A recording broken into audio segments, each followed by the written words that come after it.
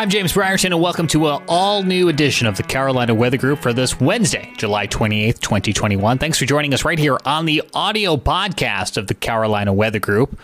Now, as you may know, this week's episode is with North Carolina State climatologist Dr. Kathy Dellow, and we're bringing it to you in two parts. The first part you'll hear in just a moment is the same that maybe you heard on YouTube, and now you're joining us over here on the audio form, because coming up in about 17 minutes, we'll get to part two that is only being heard right here on our podcast feed, which means if you've already heard the first part of this conversation, you're welcome to skip on ahead to about 17 minutes or so, or if this is the first time you're hearing our conversation with Dr. Dellow, then sit back and relax, because an all-new edition of the Carolina Weather Group starts right now. Here's Evan Fisher. Hello, everyone. Welcome back to the Carolina Weather Group. We are here tonight with Dr. Kathy Dellow of the North Carolina State Climate Office. We're super thankful that she's given us some time tonight, and we're excited to chat with her. It's been a long time coming. She is the North Carolina State climatologist, which is a bit of a lengthy title, right? Some people are, what is a climatologist? That's a question we're going to cover tonight. We're really excited for this, and we're going to chat more about North Carolina climate and everything that the North Carolina State Climate Office does. Kathy, one thing that we love to do with our first-time guests is ask them about their weather journey. How did you get into all of this? Yeah, so I'm from upstate New York, Western New York, as I'm supposed to say as a New Yorker, and lake effect snow just really blew me away, that you could get feet of snow in the course of a day. And I decided that, this was something that I needed to study, but also as a precocious preschooler, I went outside during recess and saw that the clouds were moving. And we had learned that day that we're on a planet that rotates, but you can't feel it. So I thought I had discovered something super big and went up to my teacher and was like, you said we can't feel it or see it, but I see it. And she's like, those are the clouds.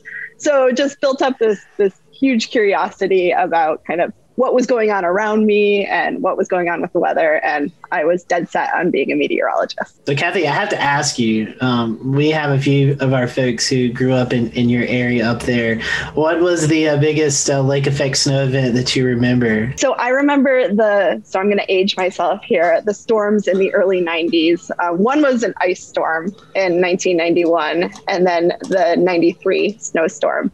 And we were out of school for about a week, which is unheard of kind of in Western New York. You get to school when it's snowing, but we were sledding and building igloos. It was fantastic. So it's the one time that New Yorkers can't doubt us Southerners about closing everything during snow.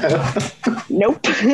Except I'm guessing y'all had about 3 feet of snow while it only takes about 3/4 of an inch down here. Yeah. When we were building igloos, it was basically just tunneling through like what the plow had built up. Maybe one day we'll get to experience that. Maybe just in the mountains. We won't wish that on the Piedmont. That might be too much. No. So tell us what a state climatologist does. What do you do over there at the NCSCO? Yeah, so we are the state's climate and weather kind of knowledge repository. We keep the climate data for the state. And I like to tell people the state climate offices have evolved over time. They started in the 70s, and it was truly a man in a filing cabinet who would kind of write down records and file them away. Clearly, we've evolved beyond that. I'm not putting anything in a filing cabinet these days, but what we do is we're the nerve center, the knowledge center for anybody who wants to understand North Carolina's climate and weather. So people come to us for research. People come to us for outreach and extension. We work with K-12 students. We work with North Carolina Cooperative Extension, and they're all in all 100 counties. And then we do monitoring. We run the North Carolina EcoNet, which sends 1.5 million observations a day back to Raleigh. Wow. So we are monitoring North Carolina's environment every day. Wow, that is a lot of data. Anyone who knows the podcast knows that I'm a huge fan of the EcoNet.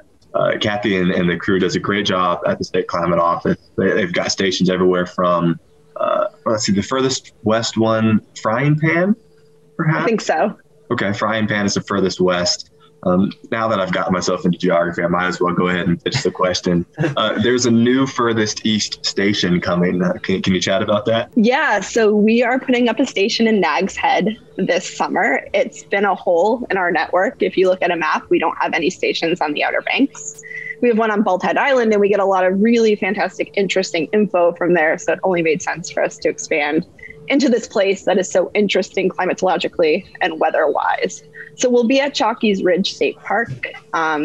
And that gives us an opportunity both on the education side, because we have people that will be visiting the park and learning a little bit more about North Carolina's weather and climate through the EcoNet.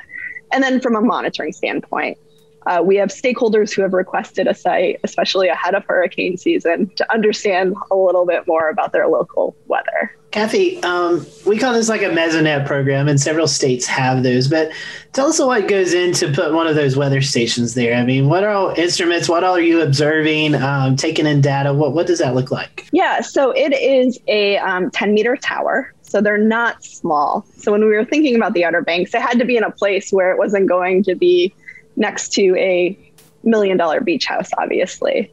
And we're putting all sorts of sensors on these towers. We measure soil moisture, we measure temperature at different levels, we measure wind at different levels, which is good for understanding inversions and fire weather, which they are interested in Nags Head as well.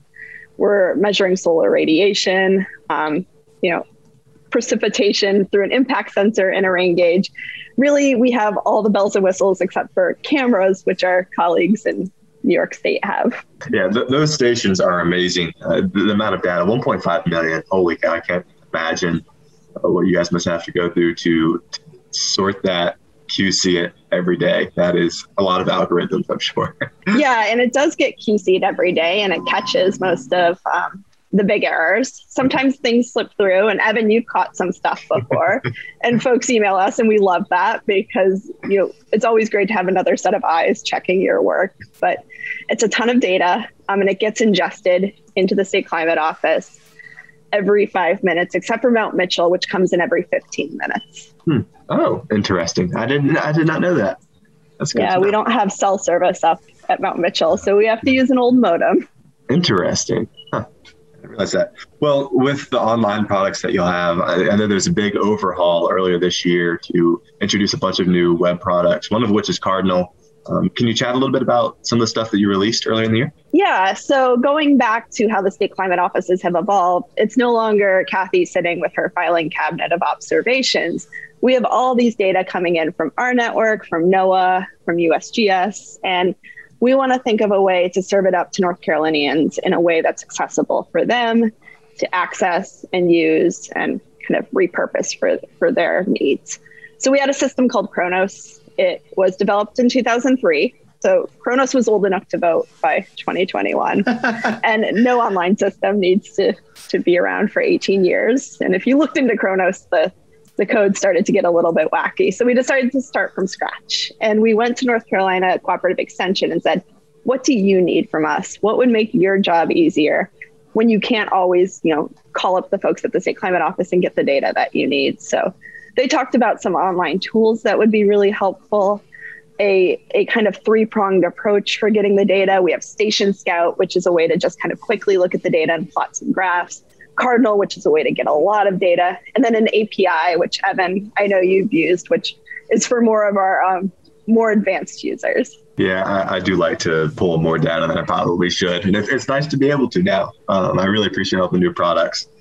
It's super, super interesting. And one note for our podcast listeners, I don't know if anyone out there actually cares about Grandfather Mountain winds as much as I do, but I did just notice last night that a platform has been re-uploaded for the Grandfather Mountain weather station, which it's not technically part of the EcoNet, but it was part of Kronos, I guess, probably the way to say it. And it's fabulous. I'll tweet out a link on the Carolina Weather Group page, and you can find it on June 16th of 2021.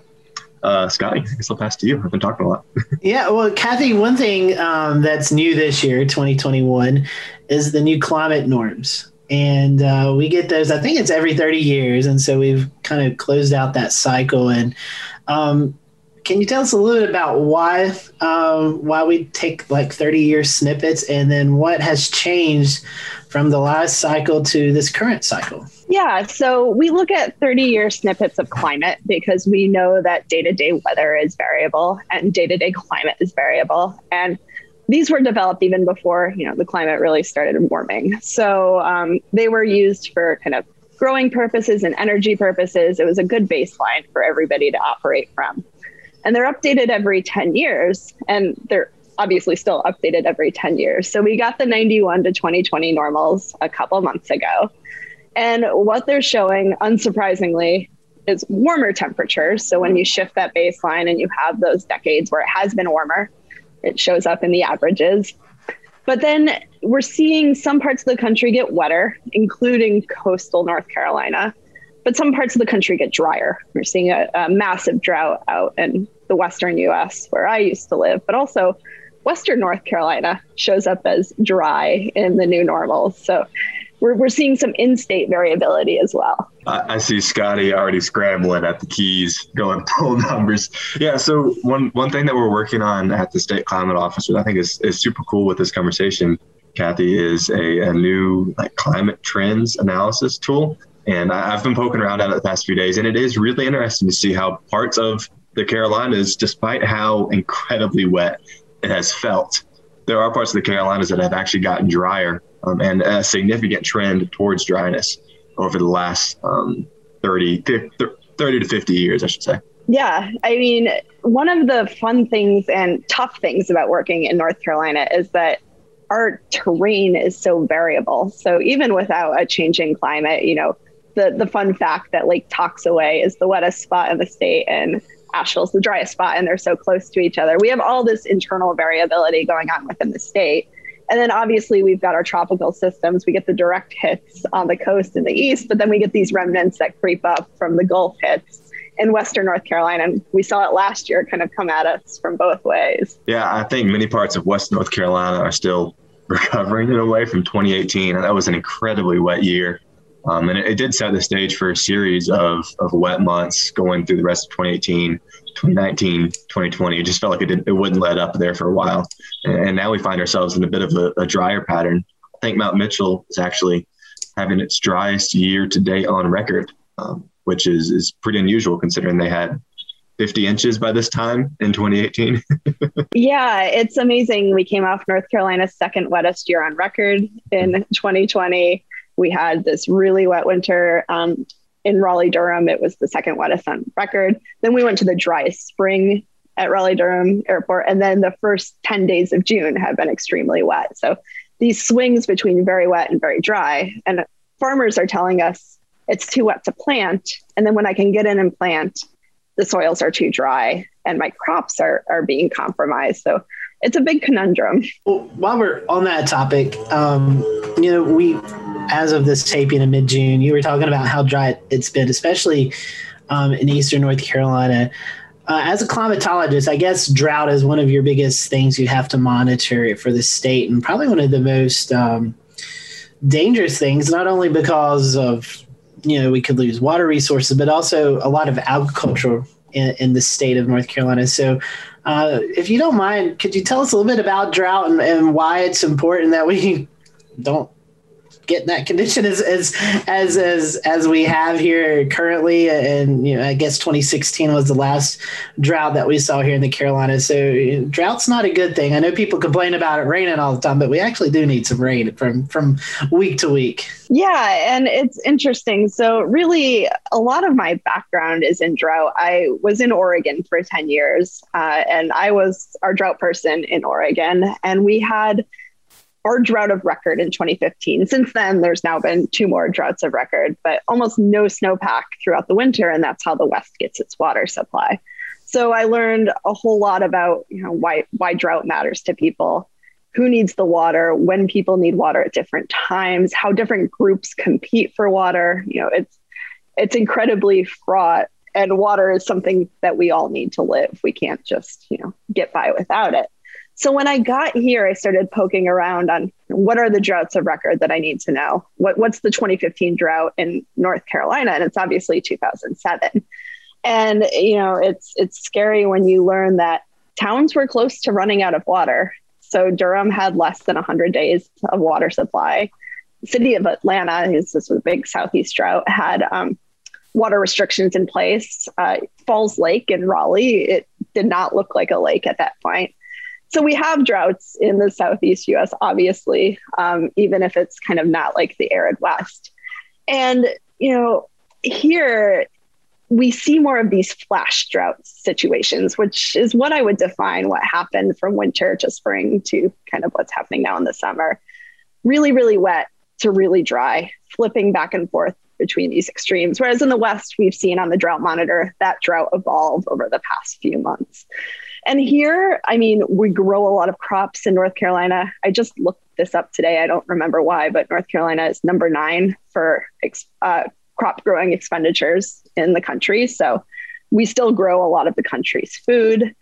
We need water, obviously, to live. And some of the towns in North Carolina in the past few weeks issued some voluntary restrictions. So they weren't required, but maybe people should start to think about saving some water. And that also kind of leads into a tool that I use a lot from your website, and that's the Fire Danger, which I really enjoy that product and so glad that it's available. But those drought conditions also can lead to wildfires. And thankfully, during this drought spell, I don't recall of any major events happening. So correct me if I'm wrong with that, but I think we relatively got lucky during this dry span that we've not seen big fire events. Yeah. And, people ask me what are the climate and weather events that keep me up at night. 2016 fire, like what happened in Gatlinburg, keeps me up at night. People dying in a fire that kind of just exploded in a very dry year. We didn't have any fires that I know of in the past few weeks, but certainly the fire danger increases in these hot, dry periods. Yeah, it absolutely does. 2016 was a harrowing experience for those of us who live in the western part of the state, and as well as everyone who's involved in emergency management, the climatology office. It was not a good year. It was not a good fall. How about that? All right, that is part 1 of our conversation this week with North Carolina State climatologist Dr. Kathy Dellow. We will get to part 2, the audio exclusive, in just a moment. First, a reminder that if you would like to unlock early access to Carolina Weather Group episodes just like this one, then you can join us over on Patreon to become an insider. For just $3.99 a month, you will unlock early access to select episodes, including this episode, which was made available earlier this week to Patreon listeners. You'll also unlock access to exclusive clips that are not included in so many of our episodes. That's patreon.com/Carolina Weather Group. You can find the link in the episode show notes. Let's pick up our conversation now. We'll welcome in Frank Strait to join the conversation, and he picks up our conversation with North Carolina State climatologist Dr. Kathy Dellow and our conversation about wildfires. Kathy, my question about wildfires is exactly at what level of drought do you start becoming concerned for those wildfire situations? I realize it can happen in either a short, medium, or long-term drought, but exactly what triggers you to start saying, hey, this is a potential problem, and start talking about it with people in your office and maybe passing it along to emergency managers? Yeah, that's a great question. So, it would be a different combination of factors. So the Fire Weather Portal, which Scotty mentioned, is a great way to start to look at some of the parameters coming together. We can look at these long-term drought indices. You can look at the drought monitor, precipitation deficits, radar, and also adding in a forecast and seeing what might be coming. I think we get concerned on windy, hot days. So we had a few red flag warnings out in May, which, like I said, coming from the West, that was something I would see on my phone all the time.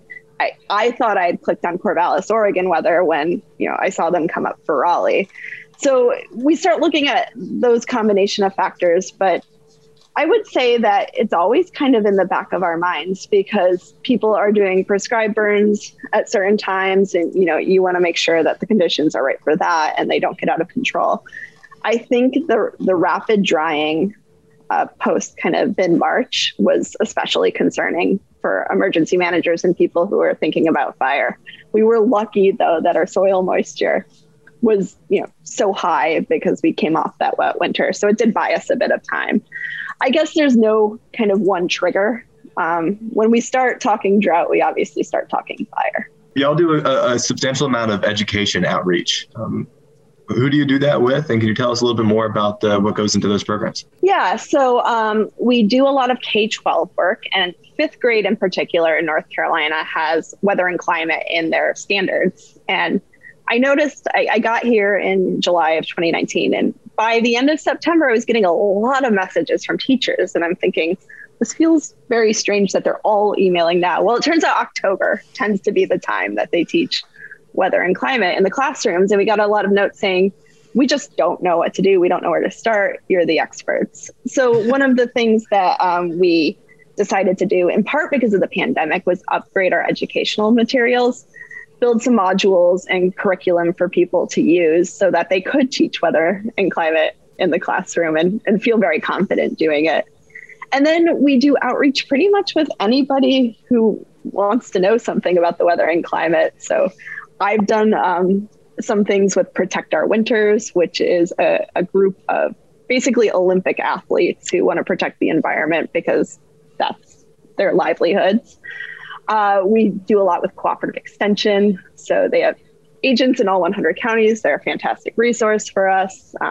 We do a little bit of a train the trainer approach. Here's kind of the big things about weather and climate in North Carolina, then they can take that to their constituents. Cities, towns, Kiwanis clubs, master gardeners. The requests are almost too numerous. There's a lot of thirst for this sort of thing. So we try to hit as many as we can. Glad we got you because we were one of those requests. You're talking about outreach and education. And so something that you guys are starting at least for this summer is kind of like a citizen science program where you were talking about urban heat island. So A, could you tell us or tell those folks who may not have heard the term urban heat island, what that is, and then B, what the project is? Yeah, this is something that's really exciting. So an urban heat island is a part of the city that tends to be warmer than the surrounding areas. And this is because of pavement. So we know that wearing a black t-shirt on a hot day is worse than wearing a white t-shirt, or concrete and kind of the buildings and the infrastructure that we put in place. And then areas that are tree lined and forested and nice parks tend to be cooler. And in cities like Raleigh and Durham, we see that a lot of these areas line up with lower income areas. So the hottest parts of the city are where marginalized people tend to live. One of the things that we're going to do with this project, which is funded by NOAA, is send out volunteers with sensors on their cars to drive around Raleigh and Durham on a very hot day. This Saturday looks really nice, but we don't have the sensors. We need a day without clouds, really hot, and without rain. So looking for those three ingredients. And they will drive routes around the city that we've picked. And we will send the data back to our partners at NOAA, and they'll send us maps of Raleigh and Durham and show us where the hottest spots are in the city. So we've seen in other cities that you can be 10 to 15 degrees Fahrenheit warmer in some of these areas than the surrounding kind of suburban, rural areas of the city. So the city can then start to focus on mitigation efforts and adaptation efforts like cooling in some of these areas, or education, because we know that most heat-related deaths are preventable. So this is a very exciting project. We have over 400 volunteers signed up. We're going to send some people out with kestrels and pocket labs as well. We're going to supplement some of the work we're doing with other surveys and kind of experiences in heat. So we are very excited about it, and it will happen in mid-July. We just don't know the day until about 2 to 3 days out. That's fascinating. So A, what kind of sensors are these? I know you mentioned Kestrel, so just kind of like thermometer type things. And B, is there any plans to maybe extend this into like the Charlotte area or Greensboro, maybe in the years to come? Yeah, so I honestly don't know the ins and outs of the sensors, but they are much like Kestrels. Actually, they're a little bit more like pocket labs because they can take a continuous reading a little bit better than a Kestrel. We would love to extend this into other cities. We went with Raleigh and Durham in the application one because I'm here, but we had partners who were willing and able in the city of Raleigh, Durham County, both science museums. It was kind of a natural thing that came together. But certainly we want to do this in Charlotte and the other cities in North Carolina. And there's a lot of interest in extreme heat. Obviously, it's affecting so many people and it's getting worse. I can see this program rolling out into other North Carolina cities in the next few years. And we're seeing a trend, maybe not a trend, maybe it's happened a lot and we're just now noticing it as radar capabilities get better and better. But we're starting to see these like urban heat island showers and storms pop up over the metropolitan, over the downtown area. In fact, a couple weeks ago in Charlotte, we had this thunderstorm that just kind of parked on the city and created a lot of flooding. So I guess, down the road, maybe that could incorporate and help determine where these urban heat island storms may pop up at. Yeah, absolutely. I did a drought interview the day after that storm in Charlotte.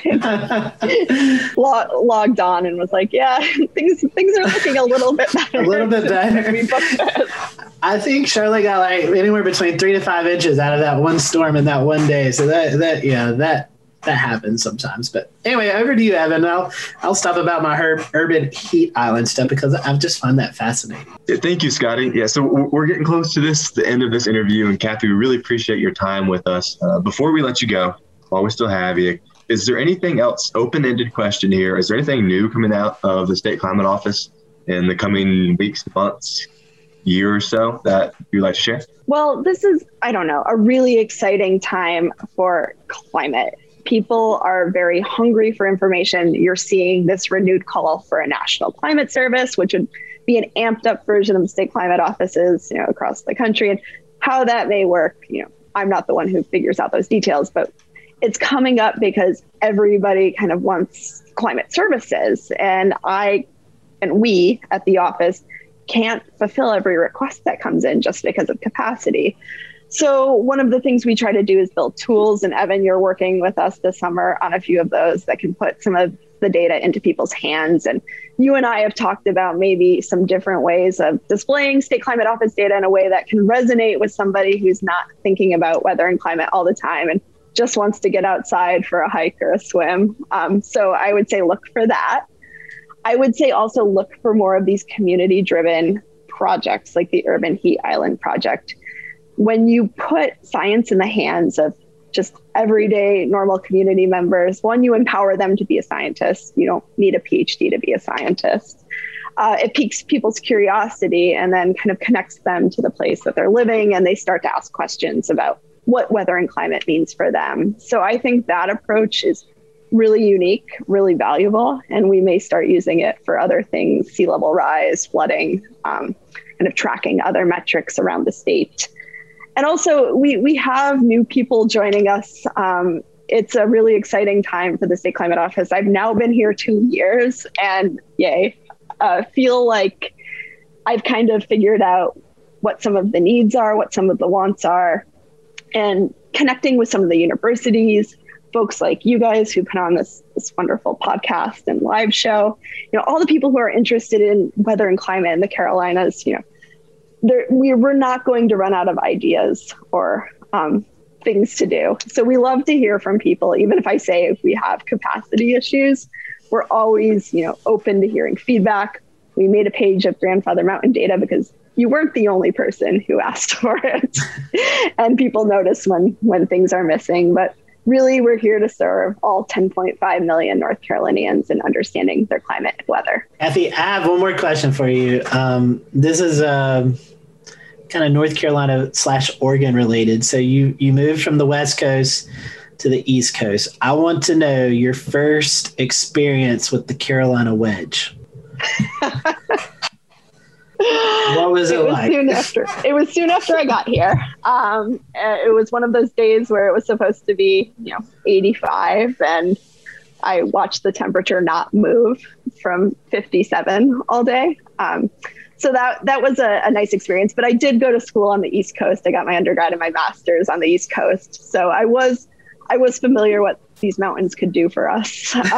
But yeah, the weather, it's been a change. The summers are a bit more humid and hot here, and it rains kind of all year round most of the time. But I don't know. I love being in North Carolina. There's so many good things about it. I can say we're happy to have you, and you're doing some great stuff, and we can't wait to see what else is coming out. We'd love to have a part of that. So if anything we can do at the Carolina Weather Group, you'll let us know. And Evan, I'll toss it over to you so you can close us out. Before you leave, Kathy, we like to give our guests the opportunity to give out their social media information, their company's information, so if folks want to reach out and learn more, they can. So a website, a social media handle. Yikes.